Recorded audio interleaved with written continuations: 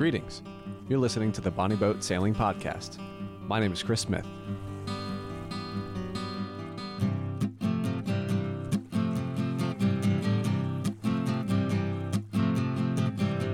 Whether you're a grizzled old salt, pining for the days of wire rope halyards, or a greenhorn, wondering what the hell a dolphin striker is, this is the podcast that seeks to fill the need for everybody's third most favorite pastime.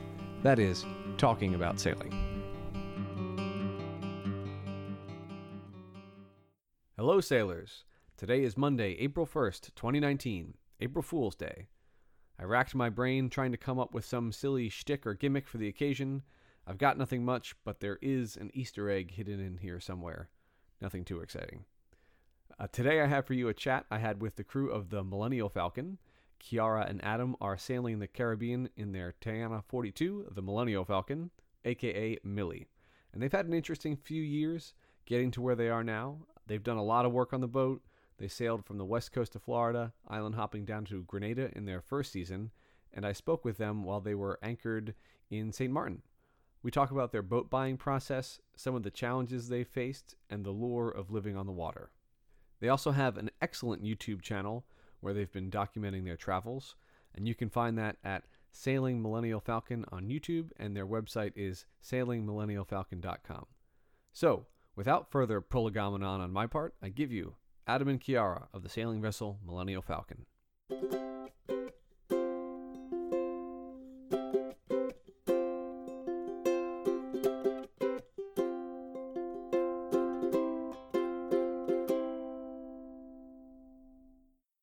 Cool. Let's roll. I figured we'd start with kind of the overview, if you will. I guess where are you guys now, and kind of what are you up to sailing around? At the moment, we're in St. Martin in the Caribbean, and about last year, in maybe about a year or so now, we've owned the boat, and we've pretty much just headed from America, and we've sailed down through the Caribbean, immediately kind of trying to make our way below the hurricane belt in time for hurricane season of 2018, and right now we're heading further back up, visiting all the islands that we've kind of missed along the way, and right now we're in St. Martin. Cool. That sounds like that sounds great. That sounds like the place to be in March. At any rate, it sounds nice. Yeah, it is really lovely here. It's a great place to get mail sent in and get parts. It's just a very, very convenient modern island. But the downside is perhaps it's a little bit lacking in authenticity. But you got to sacrifice that for convenience. You can't have everything. Yeah. Gotcha. We've just put in a new windlass, and we're taking the time to do a few cosmetic jobs that have been bugging us for a while that we need parts for and things. So it's a nice reprieve. Yeah. Finally got a windlass. We don't need to hold by hand anymore. Yeah, and you guys are on a pretty sizable boat to be hauling the anchor by hand. So that sounds like a good thing. Yeah, exactly. Yeah, definitely. She's 42 feet, Tiana 42, and yeah, when we lost the windlass maybe about 6 months ago or so, and so we've just been doing it non-stop since then, and yeah, we've had a few blowy situations where we definitely would have preferred to have a windlass. Yeah.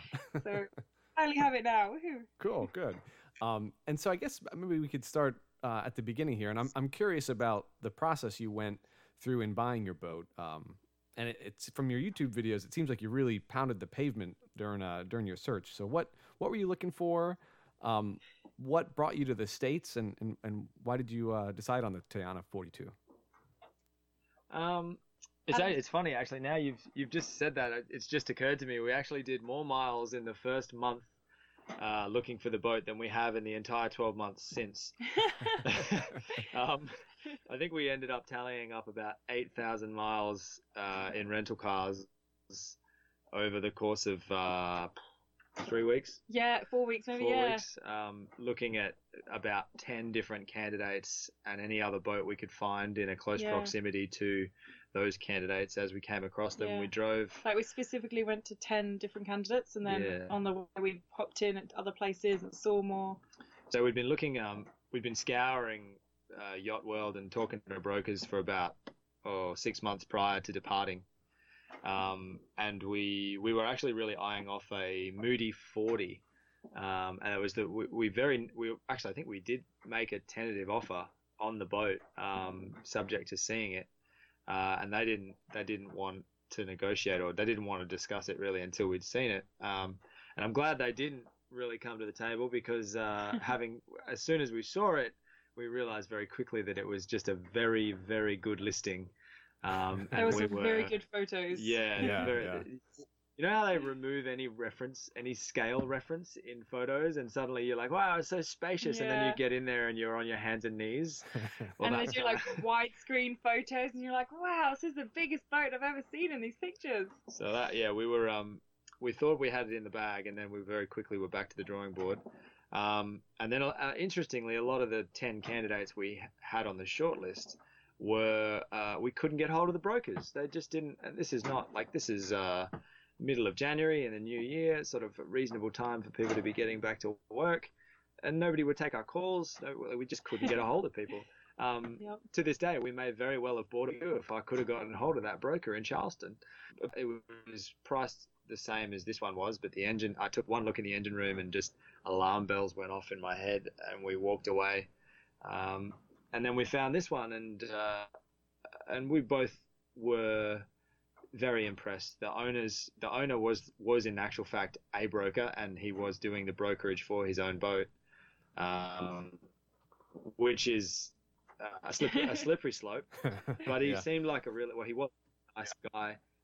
We didn't get the impression that he was pulling the wool over our eyes too much. Obviously, there were a few furfies that were told in hindsight. Sorry, that's Australian for a joke. So for a few fibs, a few lies. That's good. Yeah, good translation. Yeah. So there were a few. I haven't heard that one. A few little white lies that might have been told here and there, but that's kind of unavoidable. And the previous owners were very conscientious. The boat had been well looked after, and it had a stellar reputation. And I also believed in the design and the configuration, and it sort of ticked a lot of boxes for us. But it was funny because all the boats that we did go to see, and we saw like a fair few boats too, they tended to be in a state of kind of like forgottenness really, and there was like mold in the saloons and everywhere around the boat.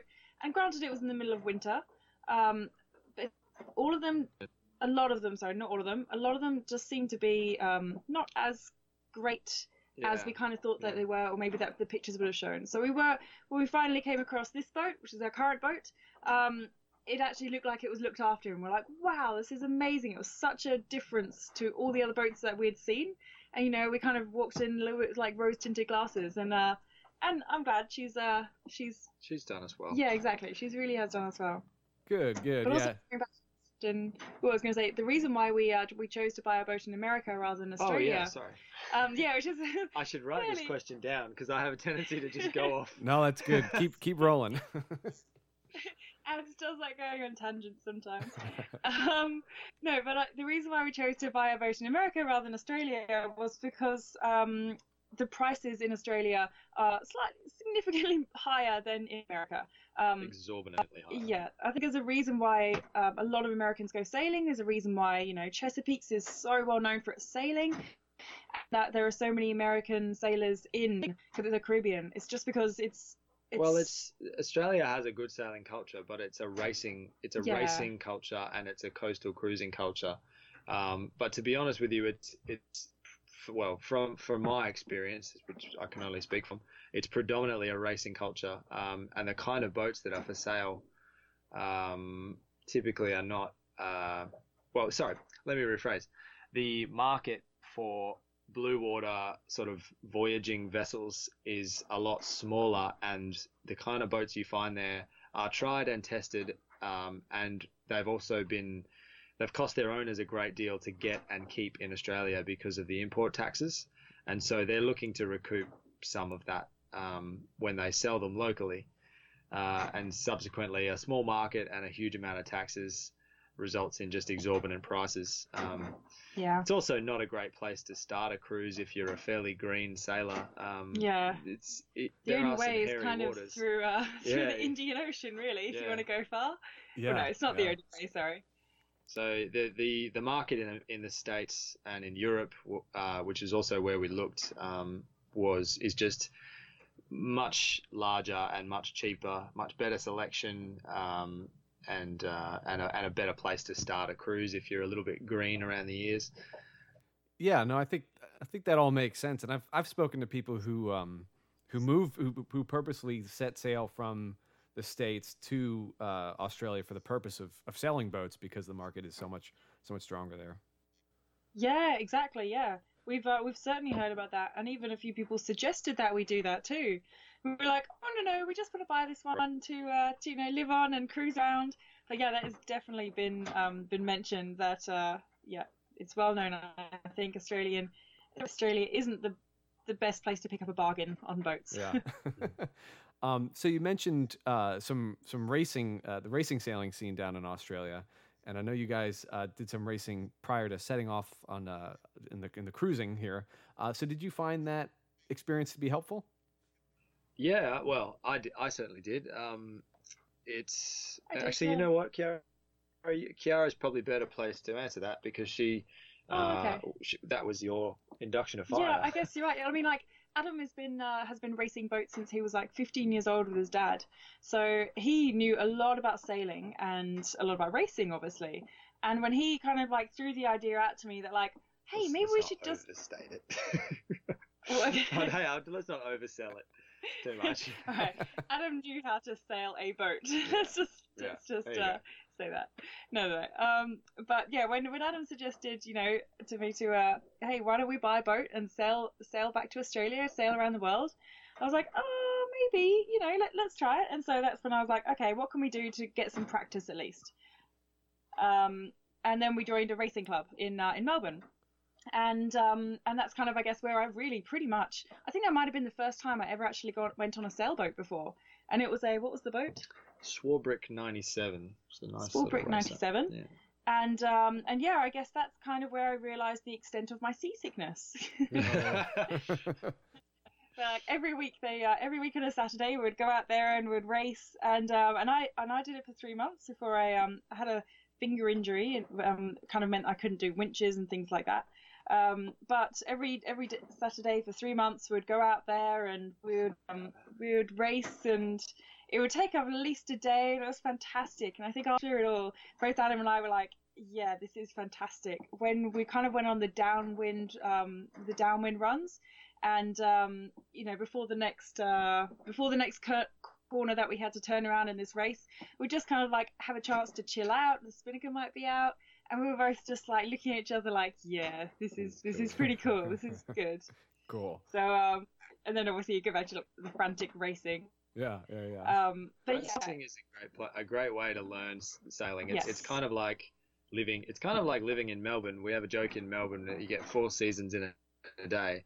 And like when you go sailing, you get almost every version of cruising in a day, depending on notwithstanding the weather. You get a full sail, you get a full complement of sails, you get multiple spinnaker hoists and drops. Something will always break, something will happen. There's traffic to deal with, there's crew to manage, there's yelling, there's shouting, there's it's all that kind of chaos. And then you also have to learn as well while you're there, which was my kind of not issue, but I was just like, how am I meant to learn all of this at once? But I think it is a fantastic place for a learner to start, is to join a sailing club, and it's just kind of like free experience really.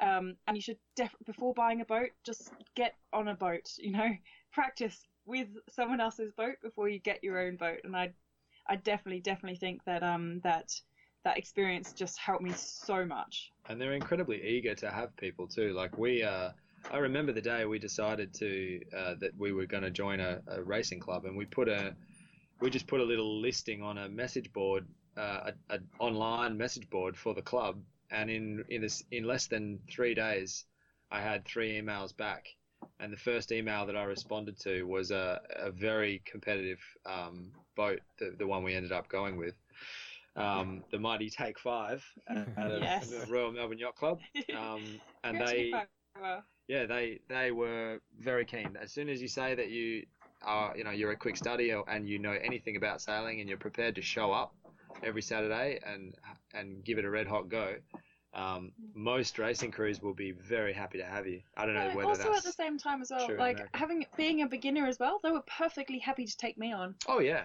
Yeah, so like you don't even have to have prior sailing experience. I think they were just like, well, if we can train you, if we can mold you, if we can teach you everything we know without you knowing anything, then you will pretty much be the perfect test subject, or the perfect subject. Exactly. It's yeah. commitment that they value most of all. Yeah. Yeah, that sounds like a lot of fun. It's not something I have a lot of experience in, but it's certainly something I have interest in, to be sure. Our boat isn't very racy, but if there's ever two boats going the same direction, mate, we all know it's a race. I know, and I need to do some work because I invariably lose. Yeah, we do too. We do too. Yes, if you ever come across our boat, she's 29,000 pounds, and there's a fair bit of weight to haul, so you might be in for a running this time. There's very few days a year when we get to win, but it's always on the worst day. Yeah. So all the other boats cruise out of the anchorage on the lovely day, and then they just leave us in their dust, and there's maybe one day a month when we get to smash through the through the seas. 30 knots of wind, and everyone's like, "Oh, I don't want to go sailing," and we're like, "Yes." Millie's like, our boat is just like, "Yes, go, we love this." She really comes into her own at about 25 knots when everyone else is flying a handkerchief, and we've got 2 reefs and a staysail up, and she's just charging. That's the one day a month that we're thankful for our purchase. Cool.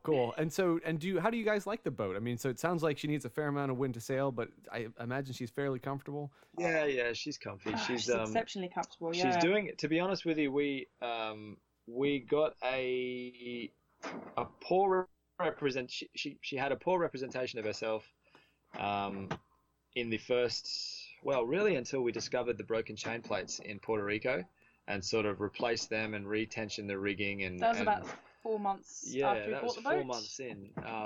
And then during that repair process, she was in Puerto Real in Puerto Rico, which is it's very warm, very high mineral water. Mm-hmm. And the growth was just phenomenal. Mm-hmm. So then when we pulled out of there, we had about 1/4 of an inch of growth on the bottom of the hull, which took us another month to clean off. And we pretty much were fighting an uphill battle from then on. And it was really only when we left the yard in December, just past, that we had a reasonable grasp on the rigging and a clean backside. And since then, we've been very happy with how fast she goes. Yeah. We used to budget our windward journeys on about 3.5, 4 knots, and now genuinely, and now we're creeping up around 5, 6 for a conservative budget. Like we've seen 7, 8 knots quite comfortably, so we're very on a beam. On a beam, yeah. But I'm happy. I don't need to go any faster, to be honest with you. And her motion through the water is very comfortable, and she has a diverse enough sail plan to go out pretty much any time we like. We could probably do with a asymmetrical spinnaker or something like that for a beam reach in really calm conditions, but that's a luxury we can do that for a very long time. And do you think is the Tiana 42 she a reasonable size for the two of you? Do you ever feel like, oh man, like this is a lot of boat? I think we never started with being smaller, so and in hindsight, everyone, for us and also other people have mentioned, you had a smaller boat than before, and we're both like, no, we started at 42, and it seems that everyone seems to start smaller and work their way up, and we obviously just started at the big end of the scale. Well, to go back to an earlier question, when with regards to the racing, we also did a charter between us in the Whitsundays in Australia as kind of a test of objectives for the two of us, and that was on a Beneteau 38 for 2 weeks, and we had two friends with us, or family and friends, for the first week, and then it was just the two of us for the remainder. And even the 38 foot was not. Yeah. I didn't at any stage feel that was too big. Yeah, I think after that 2 weeks, both Adam and I had a conversation. We were like, I don't think that we could go much smaller than a 38, but at the same time, I don't think I'd want to go much bigger. And I think we kind of capped it off to either be a 36 foot or to be a 40 to 41 kind of foot. And obviously, his Tiana is a 42, so we're like, oh, that's fine. We'll stretch it a little bit. Go and see this one. But Tiana's a funny one too. Like I said earlier we looked at a Whitby 42, and I very much like that design. I think a Ketch is just a beautiful sailboat, and that would be probably my second choice if I could have my time again. And we did look at a couple of Whitby 42s, and the difference walking onto a Whitby 42 versus the Tayana 42, it's just incredible. Like, they are the same length and a similar beam, but it's just, you would swear that the Tayana is 10 feet shorter. Yeah. It's incredible. So the Tayana is a big, heavy boat, but she feels and she behaves like a boat much smaller, in my opinion anyway. Yeah. I think that maybe that's to do with the center cockpit, because there isn't as much boat forward of the wheel. So when you're sort of looking forward and charging off into the waves, you look forward and you're not that far from the front. Whereas if you're right up the back, feel there's a whole lot more boat in front of you. Yeah, that's true. But I tell you what, she does feel like a hell of a lot of boat when you're hanging onto an anchor chain when the wind's gotten hold of the bow. Yeah. And you have no windlass. Feel every pound of foot. So one of the things that I've noticed is kind of a reoccurring theme among people I've spoken with is that, the boat is never really fully ready to leave, and a lot of people, particularly anyone on a budget, kind of always in the process of improving and maintaining the boat. And it seems like, at least from your YouTube channel, you guys have done a ton of work on the boat, but you've also managed to do a lot of sailing as well, which is awesome. So I'm just kind of interested in how you kind of view that kind of overlap between being prepared versus actually leaving the dock. Well, I think the fact that we bought our boat in America, and when we went there, we checked into America, which was on the 1st of January 2018, we had 3 months on our ESTA visa, and we had to buy a boat, we had to do up the boat, and we had to leave America within 3 months, and that was it. There was no other option unless we left our boat there and went back or something, which would just, at the time we were like, no, that's not an option. It would have destroyed completely. That would have set us back by almost 12 months in hindsight. Yeah. By the time we would have left America, got been away long enough to have a new ESTA visa, come back, done the work, and paid the yard fees for storage in the interim. Add on the cost of the flights, we would have missed hurricane season, which means we had to wait that out locally, which means another ESTA visa cycle and another set of flights and another 12 months. So it's amazing what you can achieve when you have a choice. Yeah, exactly.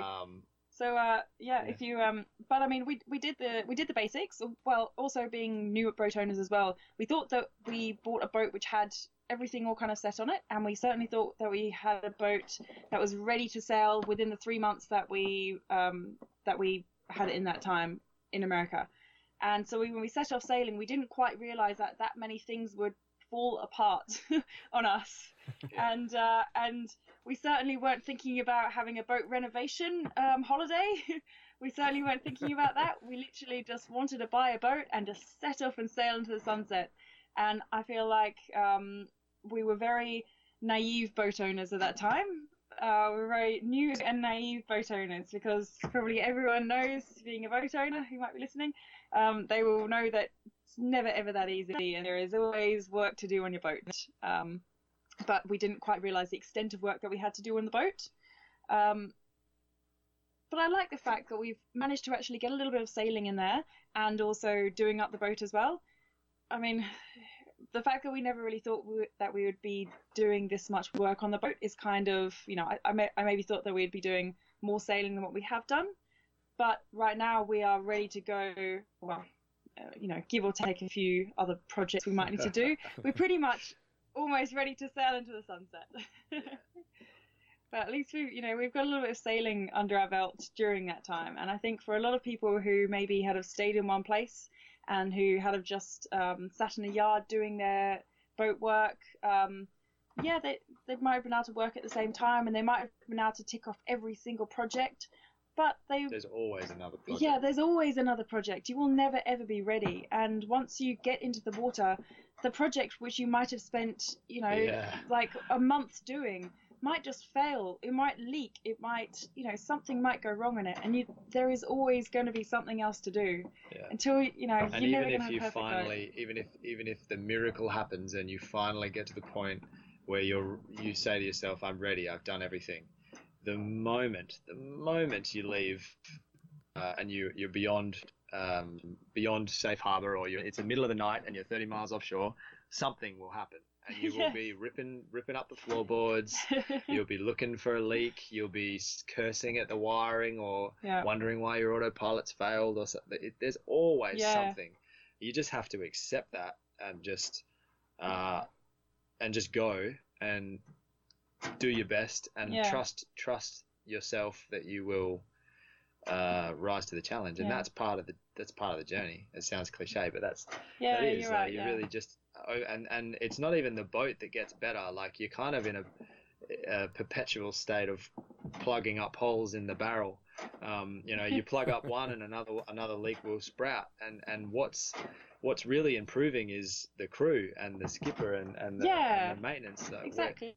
It's not that the boat's getting better, although it is. Like, I'm overstating it. The boat is getting better every day, but what's really getting better is Kiara and I at learning how to identify problems and hearing a rattle or a tick or a funny vibration and getting on top of it there straight away, and knowing how to prevent it, fix it, identify it, or stop it. And that's outright. Maybe something that you can't do in a yard. You don't know the ticks and the rattles of the boat until you get out there sailing and wait for things to break. And that's when you kind of learn to fix your boat, and that's maybe when you become better at certainly not sailing, but better at the boat maintenance part of cruising lifestyle. It's all part of the hustle. Yeah, self-improvement through love of a boat, right?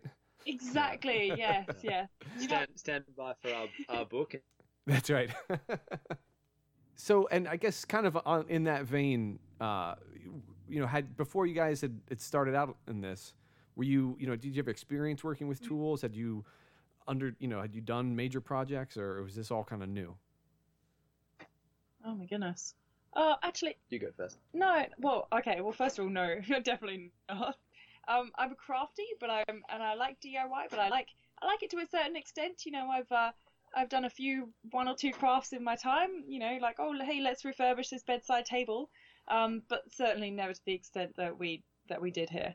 But Adam at least has a tiny bit more experience than I do, don't you? A tiny bit. Yeah, a little bit more.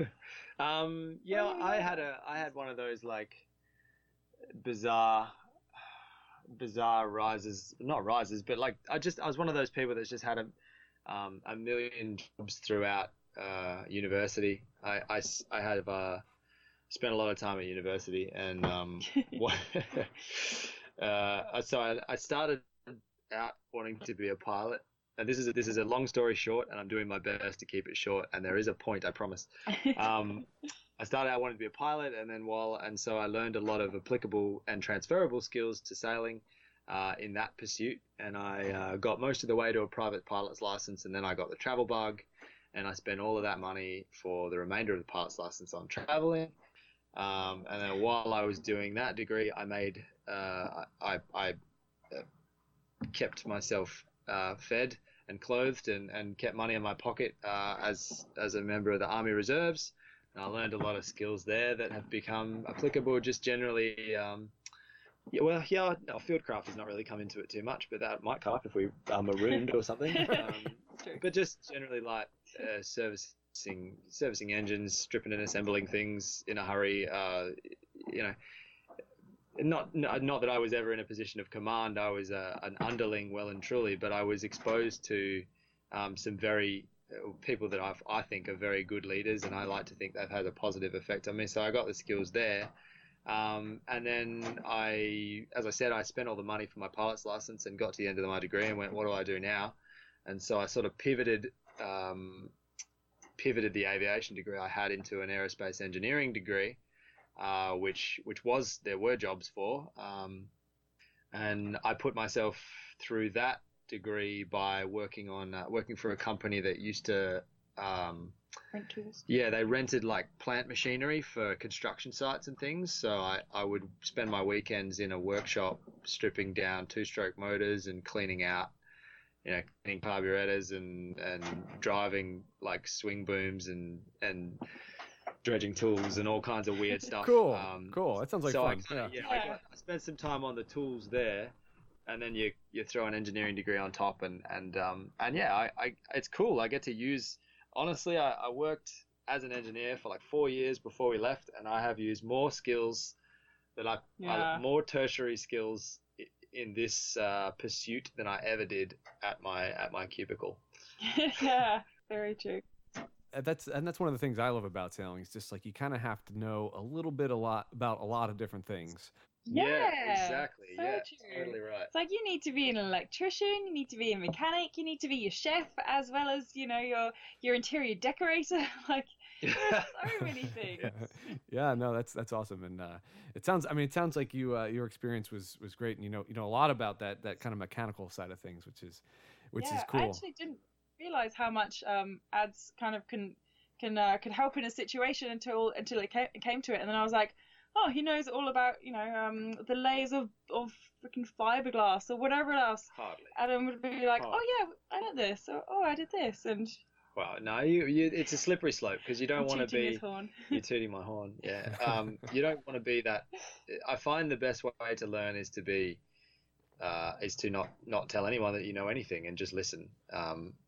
You don't want to be that person, and in my opinion, there's far too much of it in the sailing world. Now there's your problem, right? Yeah, you don't want to be that person who knows Yeah. everything and has a solution for everything, and their word is gospel, and thou shalt not be contested. Yeah. So I found it.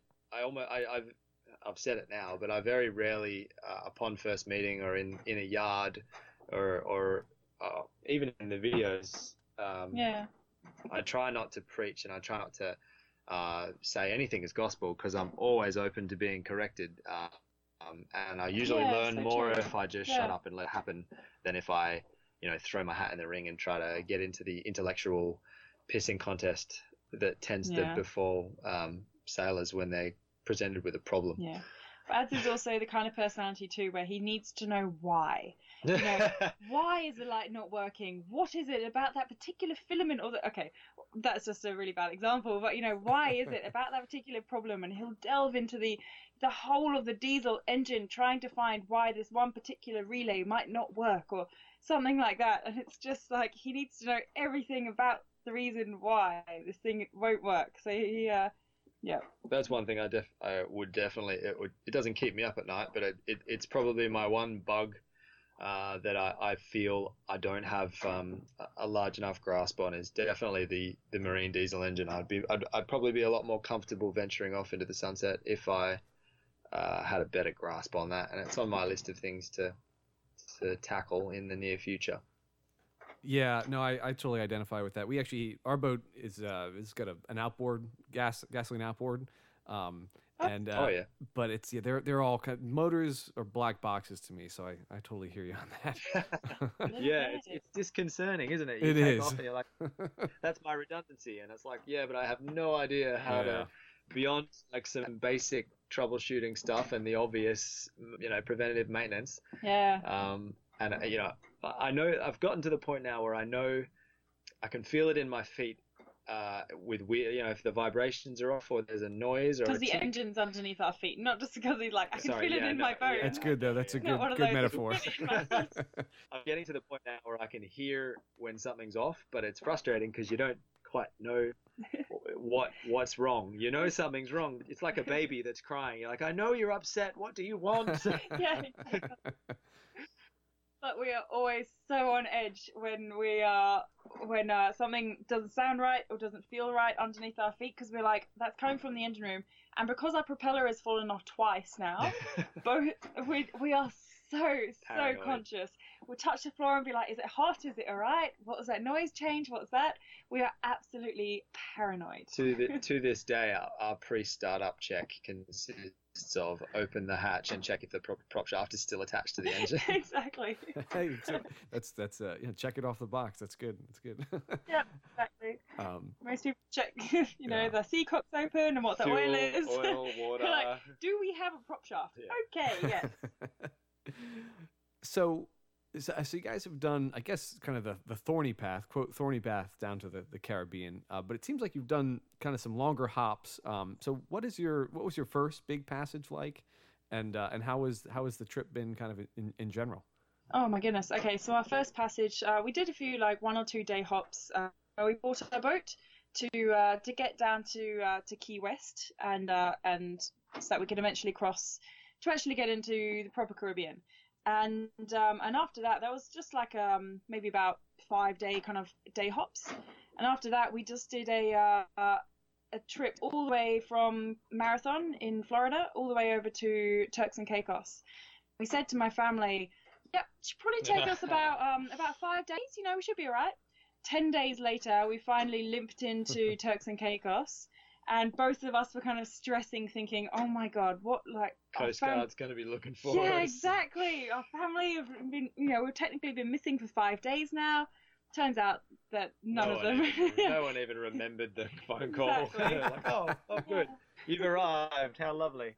How good. is it there? Pretty much our first big sale was 10 full days. Yeah, 10 days straight. Yeah. And we did end up kind of a bit of a drift in the back of the Bahamas for about 5 days. Is it behind the Exumas that we were? I think it's between Andros Island and Cuba. Okay, between Andros Island and Cuba. If you look at a map, if you look at one of these wind charts, there is never, ever, ever any wind spot, ever in this particular spot. And being absolute newbies and greenies, we just didn't realize at all. So we just set off and we're like, yeah, let's go here. And so we kind of were adrift for about 3 days or so. So that was actually almost one of the highlights of my trip, because it was so flat and there was 30 feet of water and you could just see right down to the stones at the bottom of the ocean. And that was very beautiful. But then it was also dead calm, so there was not really much going on there. But then after that was where we first started properly sailing, and that's kind of where we were like, all right, now we get to see what our boat can do. And that's where we realized that, she can do 3.5 knots upwind. And it was a very, very slow progress to get to our first destination, Turks and Caicos. But yeah, after that, I think we did another, then our second sail after that was another week down to, or 5 days, or maybe a week down to Puerto Rico. Yeah, 5 days, I think. Yeah, 5 days down to Puerto Rico. And that was, our second sail. So our first, pretty much our first sail was... 10 days. Yeah, first sail was 10 days. Second sail was 5 days. Give or take, the 3 to 5 sailing days that we'd had prior to this in America. And yeah, that was, that's how we learned how to sail, pretty much. Yeah, pretty much. And from there, the islands are significantly closer together. So there were only so many days of sailing that we kind of had to do then. Well, once you hit Puerto Rico, as we crossed into, we never intended to go to Puerto Rico, to be honest. We were, where we actually headed? I can't remember. I can't remember either. Maybe we were. Anyway, doesn't matter. I blanked it out because of the trauma.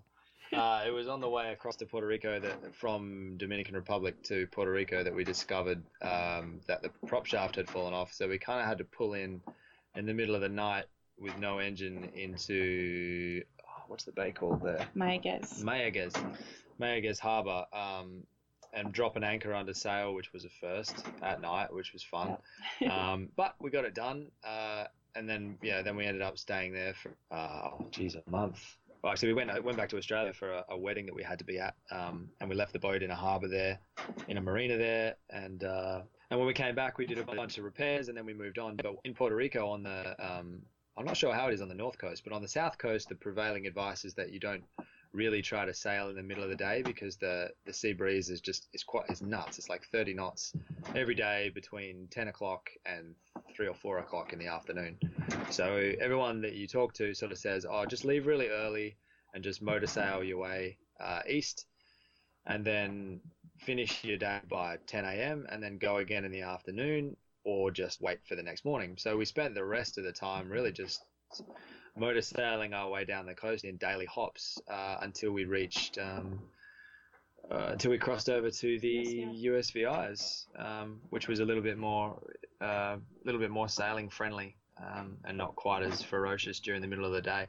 Yeah, and I think the next kind of significant hop we did was we were in Sabre, and during this stage as well, it had been a hurricane season for about 3 months or so. So we knew, or 2 months maybe. September, yeah. Yeah, I think it was about September, and hurricane season starts in May. No, it starts in June. May, June, yeah. Yeah, okay, yeah. So we knew that we were well and truly, really taken the piss a little bit in terms of, that we should have been heading south and out of the hurricane belt. So at that stage, a hurricane was kind of, a smaller hurricane was heading our way, and that's when we had to do another one of these big hops, and I think it was 4 or 5 days down from Sabre down to Grenada finally, where we were like, okay, we can finally chill out. But prior to actually heading to Grenada, we felt like we were just racing most of the time, just racing. First of all, to get out of America because of our visa. Secondly, to get to find somewhere to put our boat so that we could fly back to Australia. Then to try and find somewhere, then to try and get south for hurricane season. And it was constantly, we had to do the miles, and we just had to do them within a short space of time, pretty much. Yeah.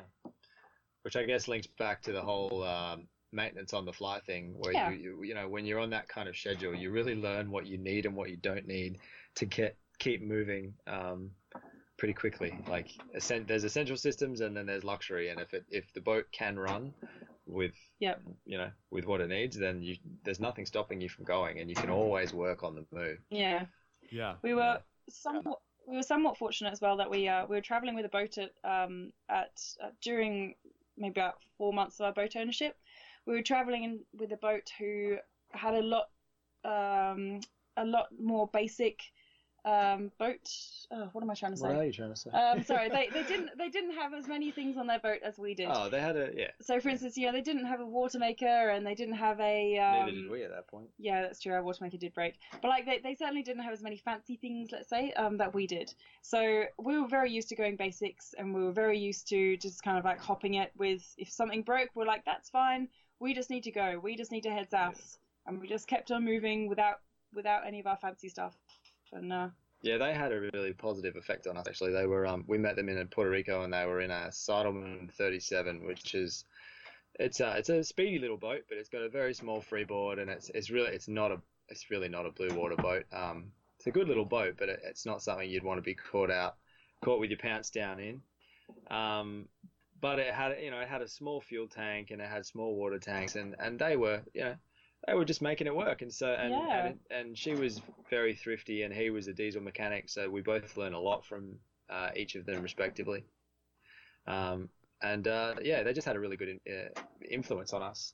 Cool. And were a good example, really. So we kind of learned that you don't, despite having all of these great things, they don't really stop you from moving around. Like it was only just day before yesterday, I think, that I finally got a water maker working. And we've been catching rain for 2 months. No, more than that. More than that. Yeah. We haven't filled up our tanks since Christmas. Yeah, Christmas. We've been catching rain to keep the tanks full, and that's been fine. And we've not really been scrounging for water. So you can get by.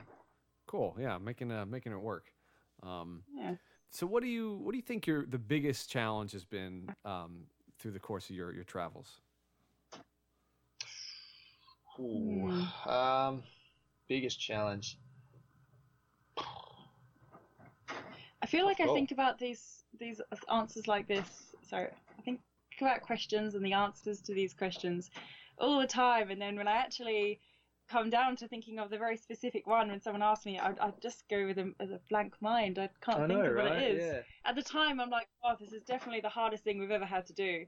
And then when I think back to it, I'm like, oh, that's not so bad. So what else? Yeah, I'm going to say perseverance. I'm going to fire off the hip here and say perseverance. Yeah. Learning to not, like when you throw yourself up against a problem all day and you can't solve it, the frustration is unavoidable, and the anger and the tantrums and the curse words, that's all part of the process. But learning to just, instead of just giving up and throwing your hands in the air and calling for the help, of which there is none really, learning to just go upstairs, take a breath, come down, and just crack on. That's and to do it consistently, and to shorten the tantrum cycle to be more productive. That's probably the biggest challenge that I've had to learn, or that I feel that I have overcome in the last 12 months, is to just don't let things beat you. Just keep pushing, keep charging, keep trying. until something gives. And that's probably also representative as well, like not even about sailing as well, but also, you know, our YouTube channel, and also just with every aspect of this life at the moment so far. Just keep trying. Like there's times when you're just like, why am I out here? What am I doing? I could be at home on a couch with the air conditioner on, drinking clean water, and just call up a pizza delivery. A clean shower, hot shower, and then and then there's other days when you pull up to a pristine beach and a turtle pops its head up, and you know, you see fish jumping, and then there's other days and you're like, well, that's why we're doing it. But unfortunately, you have a tendency to you don't tend to focus on the good. Unfortunately, you appreciate the good in passing. Yeah. But it's only when when your chips are down that you really are like, what am I doing here? Yeah. And it's persevering through those times. I think you're right. Yeah. And pressing on.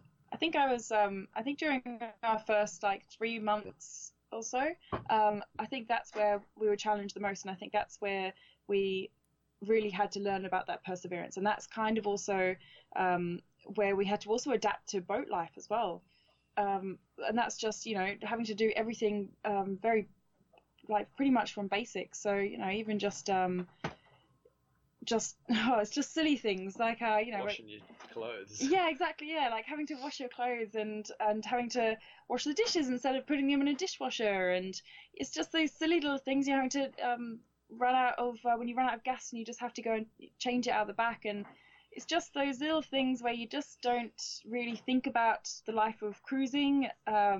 You don't really think about those kind of things, and so that was certainly a challenge, as well as the perseverance when problems broke. I think all of that during the first 3 months for us, or for me, sorry, was probably one of my biggest challenges, I think. I mean, these are all. I mean, this is great stuff. This is why we go sailing, right? It's awesome. Yeah. Yeah, exactly. Like you don't recognize yourself in the first 12 months. Like, you look back and you're like, even my friends now, they, you know, one of them the other day saw an episode, and we had something broke or something happened, and he sent me a message. He's like, I do not remember you being this calm, buddy. Is there a bit of creative editing going on? And I said, mate, I have grown. I have changed. New man. So I wanted to ask you guys about your YouTube channel as well. I've fairly recently come across it, and I've been enjoying checking it out. So what made you decide to get into making videos? We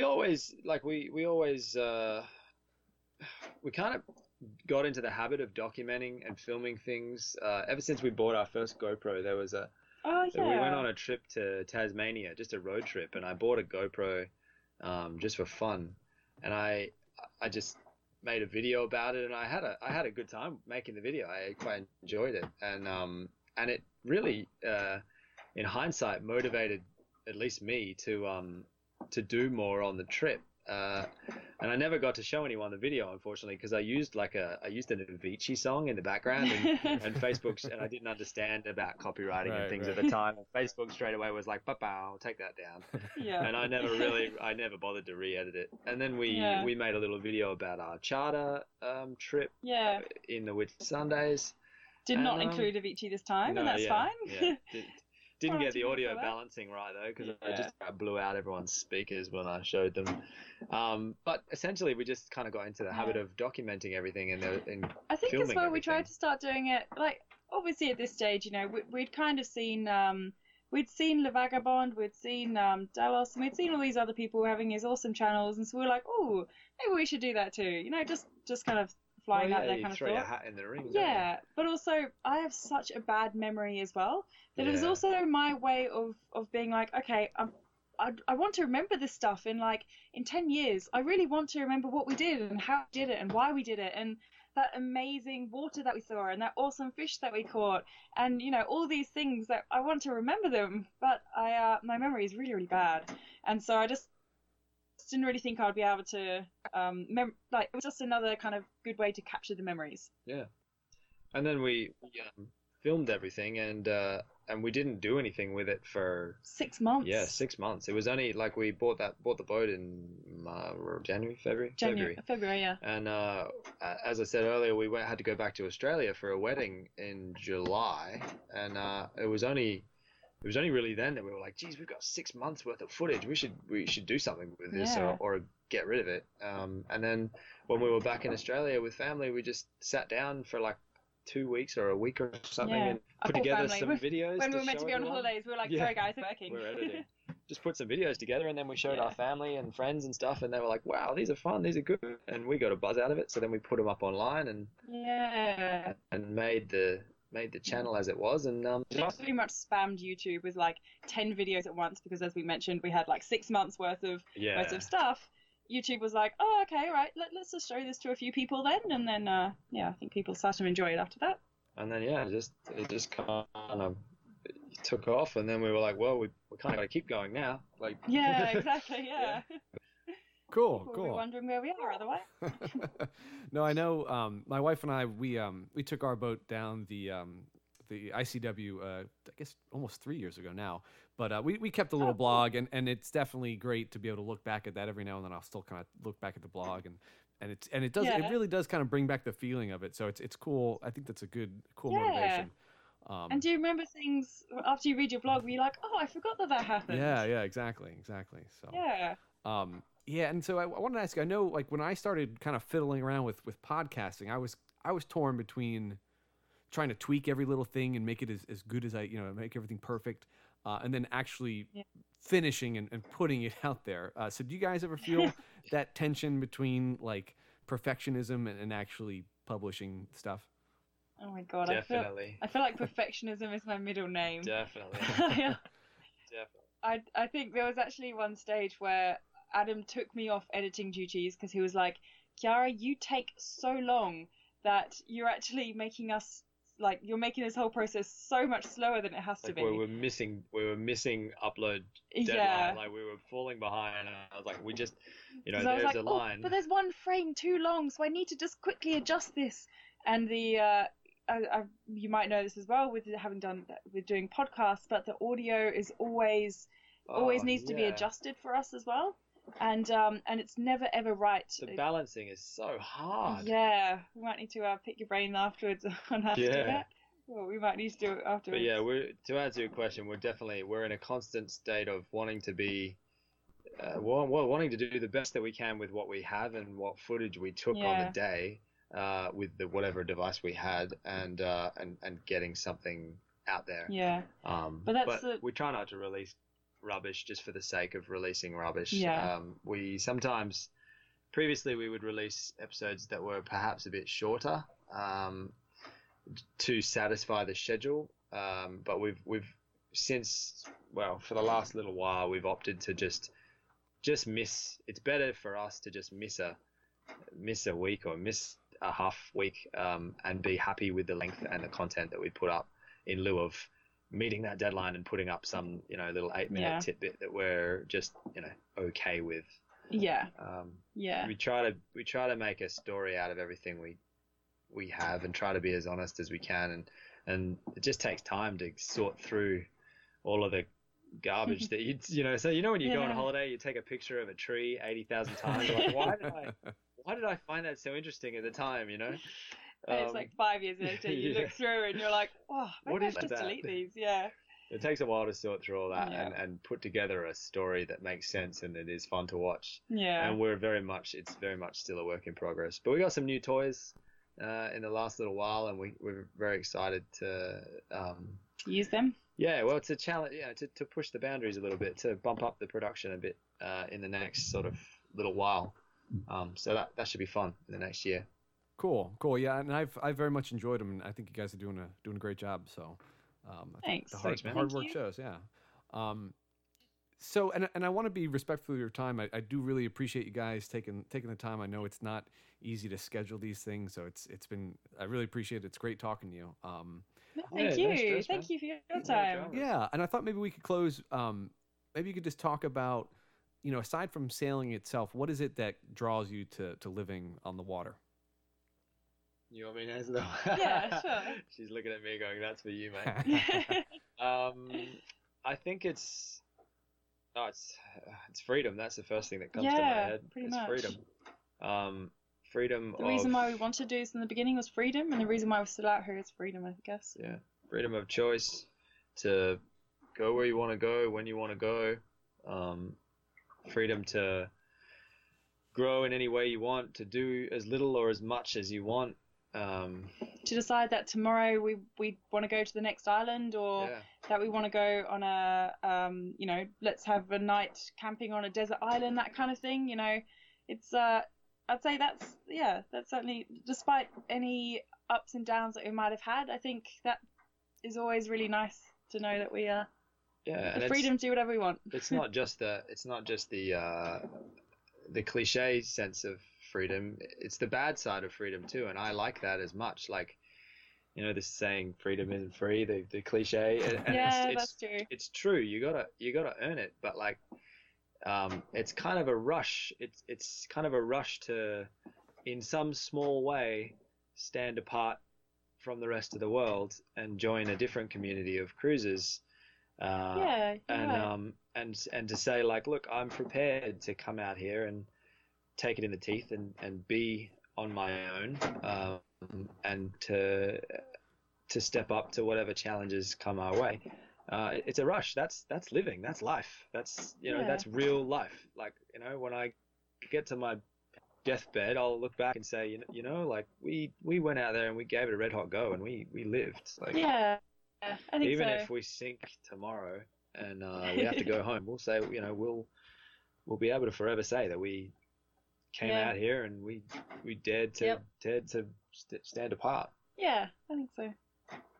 Cool. That's great stuff, man. That's inspiring. And I know I've felt that same way, that kind of that freedom is kind of the lure, but then the other side of that is that kind of complete responsibility. But that's, even though there's a downside to that, sometimes it's kind of an intoxicating mix. Exactly. Yeah. There's no policeman coming around looking after my safety or health insurance or I can't just jump on the phone and say, please help, because no one's listening. The cavalry is not coming over the next hill. We're on our own out here, and really all. And that's good, because you can take it however you want. Yeah. You're on your own. You're on your own out What do you here. want to do if you had everything, or like, And it's good because I said we're on our own out here, and I do mean Kiara and I, but I also mean, I'm in an anchorage in St. Martin, and if I was sinking now and I jump on the radio, it wouldn't be the Coast Guard or the police that would come and answer the radio. It would be some person 3 or 4 boats down who happened to have his radio on, and I guarantee somebody would come in the dinghy with a pump saying, right, what are we going to do? What do you need? Yeah, definitely. Like, we're alone out here. We, the cruising community, are alone out here, and it's a pretty wonderful bunch of people to be a part of. Yeah. And we're small fish in this community as far as miles and experience, but it's really cool to be among such free-spirited and talented and cool smart, people. cool, interesting, brave people. And that's all part of the package. Yep. Cool. Well, I think that's a great place to end it, guys. This was good stuff. Thanks so much.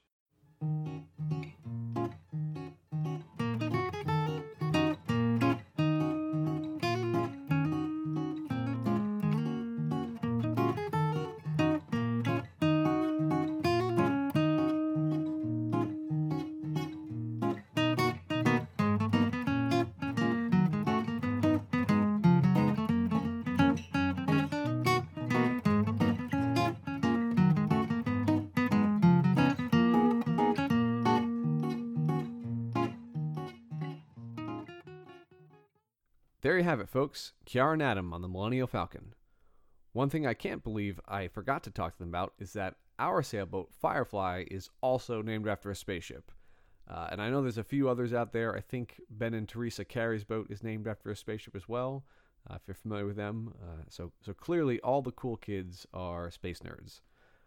And speaking of living in the future, it is pretty amazing that I can sit at my desk here in Virginia speak with an Aussie and a transplanted Brit on their boat in St. Martin, and have it issued forth through the internet to you, the listener. And as always, I am endlessly surprised and tickled to have you listening in. You have my sincere thanks. I hope you've found this episode as interesting and as entertaining as I did. And if that is indeed the case, do me a solid and leave me a rating and a review on iTunes. And also check out Sailing Millennial Falcon and let them know I sent you. And thanks to those guys for coming on the podcast. You can find them again at Sailing Millennial Falcon on YouTube, and their website is sailingmillennialfalcon.com. So I took a number of takeaways from my chat with Adam and Kiara, and I think one of the obvious ones is a generational observation, and that is a lot of times I hear the term millennial pandered about as a pejorative, but as much as I like avocado toast, I've always bristled at being painted with a broad brush myself. And Adam and Kiara are clearly hardworking, sharp, successful people who bear no resemblance to the shiftless, whiny, bad internet meme version of our generation. So good on them for reclaiming the noun. I also thought that their insights about the freedom of sailing and the self-reliance that freedom demands mirrored many of my own feelings.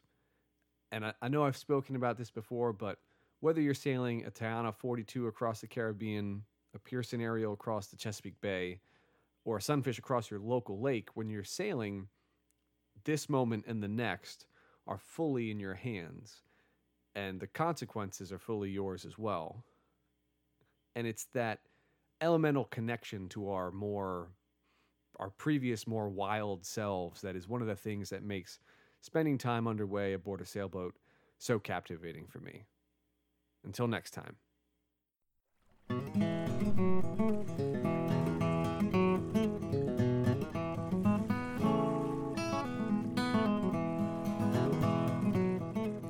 That's it for this episode of The Bonnie Boat. Thanks for listening.